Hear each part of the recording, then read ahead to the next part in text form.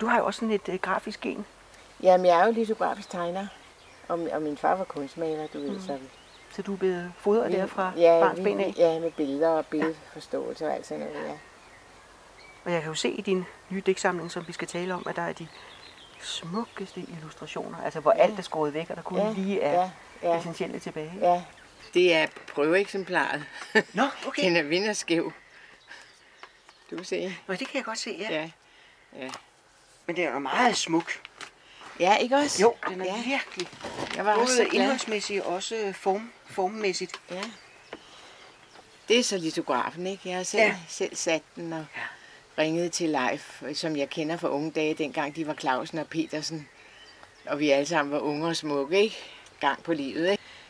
Og slugte ild og hvad det nu var, ikke? Han er multikunstner jo. Og han har lavet litografi både med min mand i sin tid og med vores søn. Så ringede jeg til ham, så sagde jeg, ved du hvad, Leif, jeg sender mine digte til dig. Og hvis du kan lide dem, så vil jeg spørge, om jeg må have lov til at låne et par billeder til forside og bagside. Selvfølgelig. Sådan, ikke? Og han er ellers en med penge og sådan noget. Han er god til at krasse penge ind. Der var ikke nogen som alle steder. Så det var dejligt. Du har valgt et motiv til forsiden, der hedder hverken fugl eller fisk. Mm. Og så er det faktisk lidt en mellemting, der er på billedet, ikke? Jo, nemlig. En fuglefisk. Ja. Og man kan sige, at din digtsamling er jo ikke hverken eller, men både og. Ja. Og så på bagsiden, så har du en pikfugl, så vidt jeg husker. Eller en tissemandsfugl, eller hvad hedder den? Ja, hvad er nu? Penisdyr. Ja, penisdyr. Ja, penisdyr. Som ser ud som om den spiller klaver. Ja, forresten. Ja, det tror jeg ikke, den gør. Det tror jeg ikke, den gør. Men det er jo altså alt efter, hvad beskueren synes, ikke? Jeg havde det lidt svært med at sætte den bagpå. Altså, folk ved jo ikke, den hedder penisdyr, før de har kigget efter. Det trøstede jeg mig så med. Du har jo en tekst ovenover, man kan sige, der accentuerer det en lille smule, ikke? Jo, så gjorde jeg en dyd ud af nødvendigheden, ikke? Ja. Den første årsag til, at jeg godt kunne putte den på, det var altså, at dem, der var vågne, de ville selvfølgelig se det, eller de andre ville ikke. Og ovenover, der har du skrevet længe leve G-punktet, sansehule. Ja, og det er et mini-haiku. Det er jo sådan lidt anderledes end de der andre haikuer, jeg sådan har læst rundt omkring. Ja. Altså, hvad tænker du? Jeg tror aldrig, jeg har set et erotisk haiku før. Det plejer at være sådan et eller andet med natur. Telefonen ringer, jeg kigger ud af vinduet, og så løfter jeg den ene hånd. Nej, nu er du helt gal på den, fordi det er et scenario. Jeg vidste godt, jeg skulle aldrig have sagt det, fordi nu skal vi begynde at tælle stavelser og ord. Ja. Suk. Ja, men jeg forstår godt, hvad du... Giv mig en kop te i stedet for. Ja, jeg forstår godt, hvad du siger. Fordi der er meget af det, der ikke er bid i, kan man godt sige, ikke? Altså, det er meget sjældent, jeg ser noget, der er bid i, ja. Jamen, det er også meget svært at lave. Det skulle gerne være sådan, så det almengyldige møder det eviggyldige. Det var smukt. Det er et af kravene, ikke? Haiku skal handle om natur. Du skal ikke skrive årstider eller måneder eller sådan noget der, men det skal bare... Der skal være i hvert fald et årstidsord, som for eksempel erantis, når det er vinter, ikke? Eller hvad det nu kan være, grønt græs, når det er sommer, ikke? Hvad betyder naturen for? Hvad den betyder alt. Altså naturen, græs, træer, blomster, hav. Har det altid været sådan? Ja. Eller min far har været med til at medvirke, det tror jeg. Min far havde ikke nogen sønner.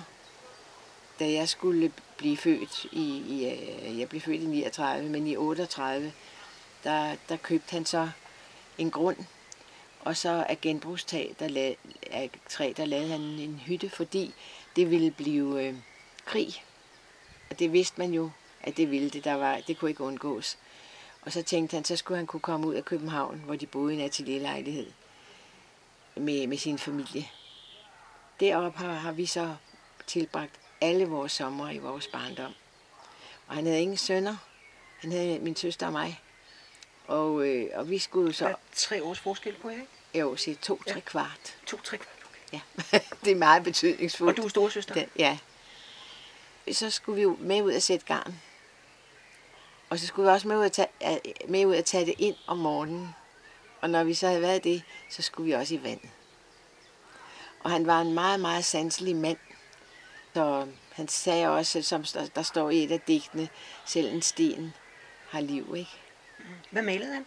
Han malede meget forskelligt. Så herinde vil du kunne se et billede fra den franske skoles brand, hvor han lige kom forbi på cykel og fik et chok og gik hjem og malede i flere dage. Men han endte med at blive meget fascineret af lyset i fiskerihavne og på fiskerbåde med havet og sejlene og alle de figurer, der var. Den måde lyset faldt på, så det blev han meget fascineret af. Hvordan lyset både faldt fra oven og fra havet, ikke? Og det lyder sådan helt impressionistisk. Ja, det kan man godt kalde det. Men du har ikke malet? Nej, det var ligesom for, altså jeg kan ikke almindeligt tegne, hvis du forstår mig. Og det at være opdraget med så meget med kunstnere, altså og på udstillinger. Vi var altid med på udstillinger, og der kom mange kunstnere i vores hjem og sådan noget. Jeg tror, jeg har haft for stor respekt for det. Så bliver man sådan lidt sky i forhold til det? Ja, altså. Og min far var meget dygtig også til at tegne. Han kunne tegne, ikke?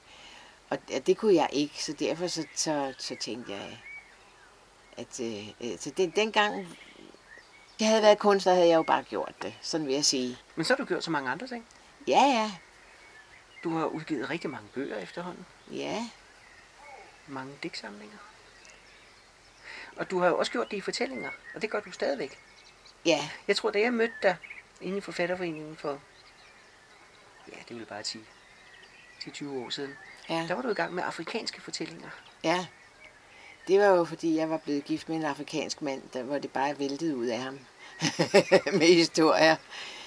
Så var der mulighed jo for, at man kunne bruge det og bringe det ud til danskerne, alle de der fantastiske historier. Lige så snart, da han kunne så meget dansk, så han kunne et eventyr, så gik vi ud sammen. Så fortalte jeg 2, og han fortalte 1.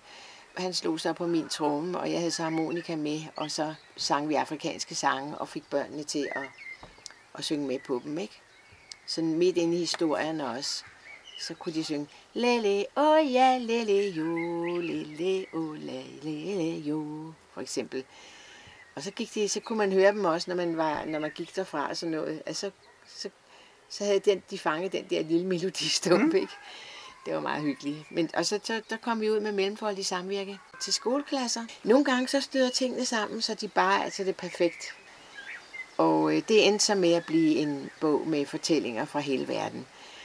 Så lavede de et koncept, der hedder, at de kom ud til et bestemt niveau i skolen, hvor at skolerne de skulle være medlem af Mellemfolkeligt Samvirke, og så kunne de så få en fortæller til halv pris. Og så kunne de låne en kuffert med kulturgenstande fra et bestemt land. Det her, det blev så fra Vestafrika, og vi havde selv så meget, jo vi havde slæbt med hjem. Men det kunne de fra alle lande ude i verden. Asien, Latinamerika. Nej, jeg har ikke boet der. Jeg har bare været der mange gange. Sådan af kortere varighed. Det var pragtfuldt. Jeg var dernede på trommer- og dansekursus på en ø uden for hovedstaden Conakry i Guinea i Vestafrika. Det er der, hvor Afrika runder, før det går ned i en spids. Og der kunne jeg bare mærke, der måtte jeg tilbage til det land, fordi de var så rodfæstede og så glade, godt humør, taknemmelige over livet. Det var man, synes jeg, ikke så vant til herhjemmefra. Du har sagt et sted, at du sådan opfatter det som dit andet land? Ja, blev meget glad for Afrika. Først var jeg i Afrika, og så var jeg så en tur i Nepal. Og så kom jeg så tilbage til Afrika, og så har jeg været en gang til over i Asien. Da jeg kom til Nepal, der var jeg på et buddhistisk retreat, ikke? Og jeg kunne mærke, at når jeg var i Nepal, så var det ligesom om, at jeg blev mættet fra hjertet og op efter. Når jeg så var i Afrika, så var det fra hjertet og ned efter. Bam, bam, bam, bam, bam, bam. Ja. Altså, der var 2 dele af mig. Det fysiske, det følelsesmæssige og det åndelige, spirituelle, som smeltede sammen ved eller fik erfaringer. Det var fantastisk. Men du har været god til sådan at fange impulser ind, ikke? Jo. Du er meget åben over for, hvad der sådan kommer udefra, og ting, som kan berige og inspirere. Men ved du hvad, min mor var også schweizer. Altså hun var udlænding, ikke? Der er jo lavet nogle undersøgelser til at sige, at børn af 2 forskellige nationaliteter, de bliver lydhøre i flere retninger. Hvor hvis du er opdraget inden for et sprog, og får det, så er du lydhør inden for det. Far var en meget sensitivt menneske. Min mor var mere sådan intellektuel og holdt igen og sådan, ikke? Og det var meget godt, tror jeg. Men han var den, der var sjovest at efterligne. De havde jo været deres kvaliteter. Det var været lidt svært at finde ud af, om det var den ene eller den anden, man skulle lytte til. For de var så forskellige. Var du et oprørsk barn? Gemte du dig op i den der hytte der, din far havde lavet?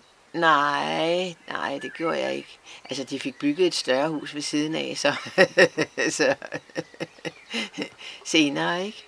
Da han kom til penge. Han var jo også forretningsmand, så han fandt ud af... Det er jo en fin kombination. Ja, og sælge godt, ikke? Det er sådan, fra vi var 14 år op efter, der havde han penge. Ellers op til da, der har vi skulle spare. Jeg vil gerne have til at læse et par af dine digte.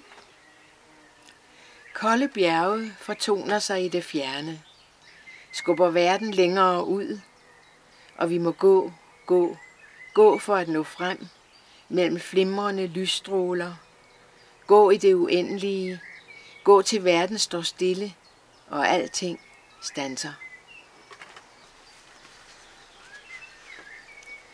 Solens lysstribe har smidt sig på gulvet, tværs over stuen og lyser, som det sand, der sad under gummistøvlen fra stranden og morgendukkert i kølig luft. Den er listet efter i fodspor, har lagt sig der og tilsmiler verden.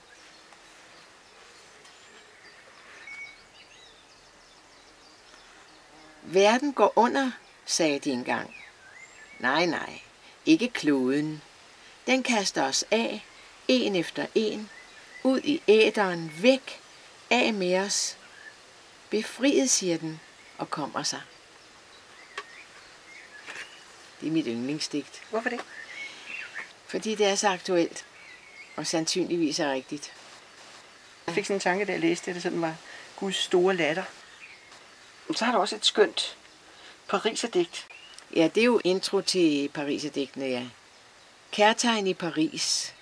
Rembrandt venter med sin bløde, gyldne pels. Det der sin bløde, gyldne pels. Man kan høre det, og man kan mærke det, og man kan sanse det. Og netop fordi han var så eminent der til lyssætningen, ikke? Så står det nærmest og gløder på hans malerier. Jamen, det er katten, der hedder Rembrandt. Har du ikke fundet ud af det? Nej. Hvordan skulle jeg vide det? Det er sjovt, du har fundet noget helt andet ud af. Jeg tænker, men du har jo bare været på Louvre, jo. Jamen, Rembrandt venter med sin gyldne bløde pels. Det har du slet ikke tænkt over? Nej. Jeg tænkte, at det er den anden Rembrandt. Ja, men hvor er det sjovt. Men det er fint nok. Altså, det gør jo ikke noget. Det er et smukt billede. Ja, og det gør ikke noget, fordi det er Paris stadigvæk. Og hvis du har tænkt Louvre, så er det udmærket. Så har du tænkt, det er en, jeg ikke har skrevet. Og det er sådan, det skal være med digte. Det er faktisk perfekt. Det kan ikke være mere perfekt. Fordi det er alt det, der ikke bliver sagt, der er vigtigt. Vil du ikke læse de der pariserdigte?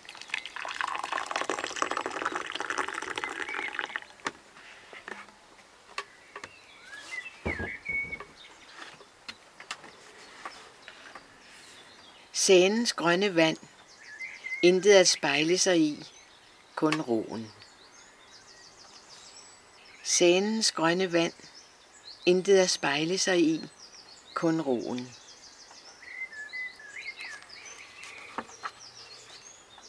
Barnets ansigt. Fotografen snupper det. Klik. Barnets ansigt. Fotografen snupper det. Klik. De gamle på parkens bænk. Åndedragsmusik. De gamle på parkens bænk. Åndedragsmusik.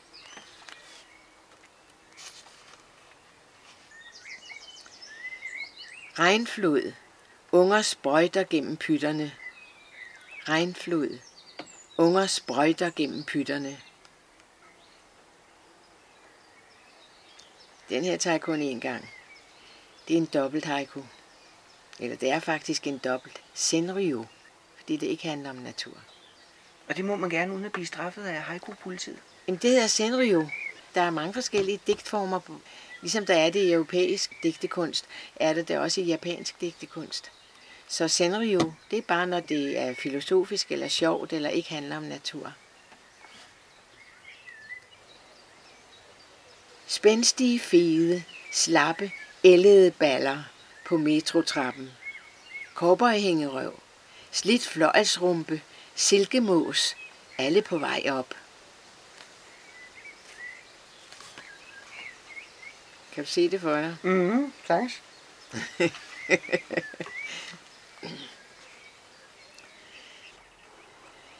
Man er jo meget præget af de første 20-30 år af sit liv, hvad man kommer af, ikke? Eller hvad man tilfældigt støder ind i, ikke? For at snuse sig hen til, ikke?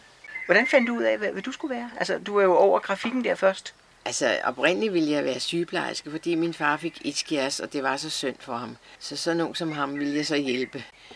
Min far, han begyndte at få succes. Han lavede et 17x5 meter langt maleri. En kommune bygges på Hvidovre Rådhus i festsalen, og det er der stadigvæk. Så fik han andre opgaver med vægmalerier, blandt andet på Hotel Richmond. Det lå langs med Vesterbro Banevold. Jeg ved ikke, om det stadigvæk hedder Richmond. Så fik han til opgave at lave vægmalerier nede i deres restaurant. Jamen, min far lærte en masse mennesker at kende, som jo havde råd til at købe billeder. Det var det. Nej, han lærte en der hed I. Christian Sørensen at kende, som havde et trykkeri med original litografi, men ikke fra stentryk, fra zinktryk, fra zinkplader. Så kunstneren tegnede direkte på zink, og det kom min far jo så også til at lave, ikke? Prøve. Og han havde en litografanstalt. Så kom han hjem, og så sagde han, nu ved jeg, hvad du skal være. Altså, han var jo en gammeldags far på den måde, at han skulle sørge for, at hans døtre kom godt i vej. Ligesom han havde gjort, hvis det havde været sønnerne, ikke? Og det gjorde man jo dengang i hans generation. Du skal være litograf, sagde han. Så kontaktede han Litografforbundet og fik tilsendt en prøve, som var en plakat for hønsefoderstof med en flot hane på og forskellige slags skrift.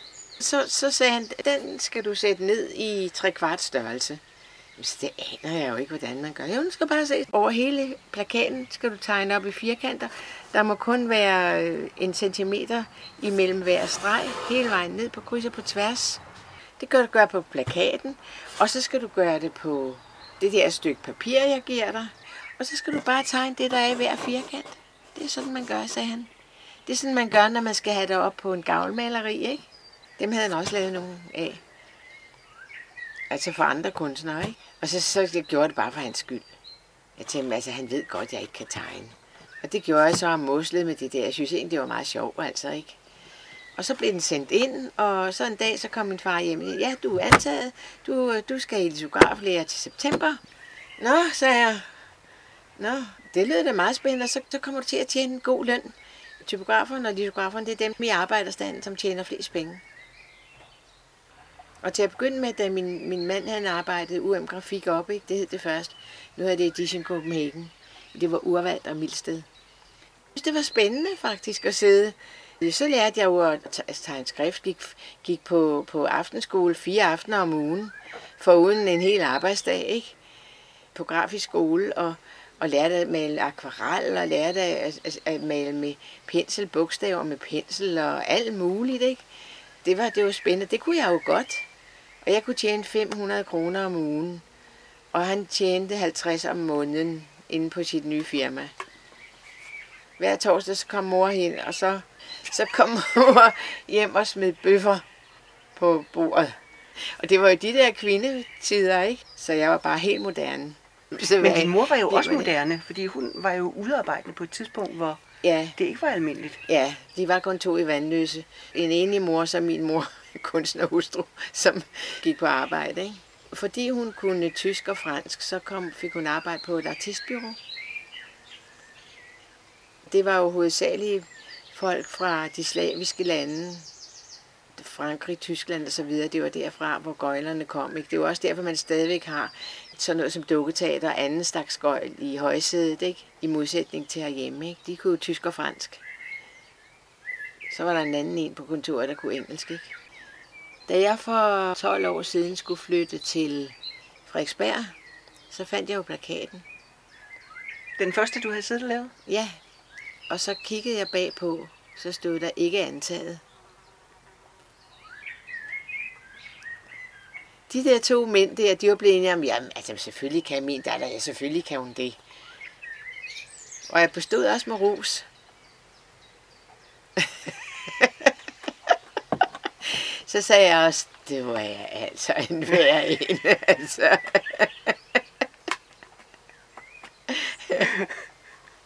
Ja. Var han som din far? Ja, det var han åbenbart. Det var ikke nogen hindring?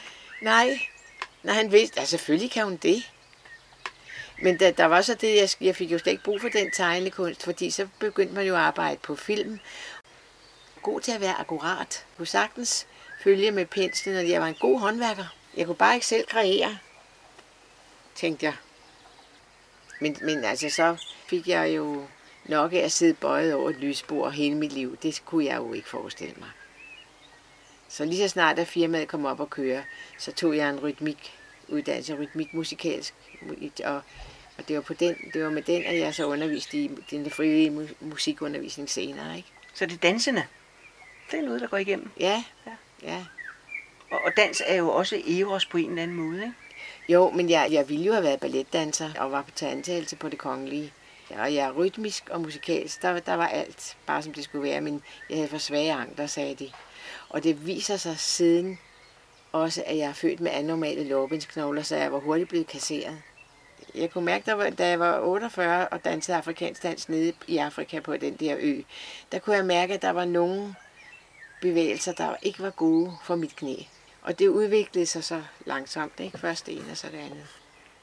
Titel på digtsamlingen hedder Tid, spræller som fisk, og det er jo også på samme måde, som du har siddet og fortalt, ikke? Der var nogle linjer, som jeg synes er så smukke. Du skriver i et digt, usynlige vinger bærer os videre. Hvilken kærlig lithed. Ja. Hvor er det smukt. Ja.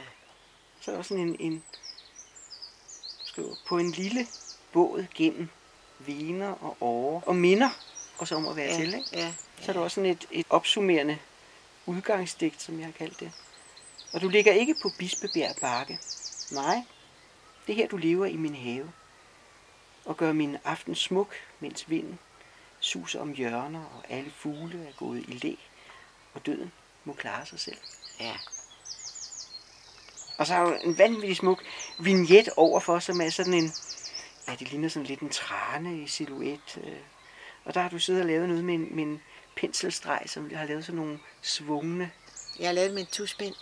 Okay. Altså sådan en professionel en tynd en, ikke? Jeg har nyt at lave dem, virkelig, jeg har nyt at lave dem. Ja. Og så er der også noget med din tone, fordi du har en linje, der lyder, alt mørkner nat. Ja. Okay? Ja. Og så er du også fyndig, når du skriver din stedige mær. Jeg har jo simpelthen haft så varieret et liv, så jeg bliver jo kastet frem og tilbage, altså. Det er ligesom at få en rus på. Men du har også haft et langt liv, ikke? Så det er klart, der er mange erindringer, der knytter sig sammen. Må ikke.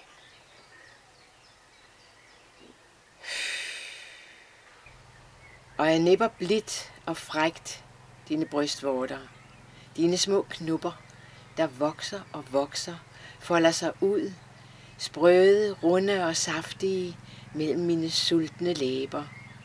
Nipper dig ind, hvor du gror så farligt, så sødt, så nært, så fjernt, for altid dette nu. Forlader min skal og mødes med dig så tæt som 2 hænder i hinanden.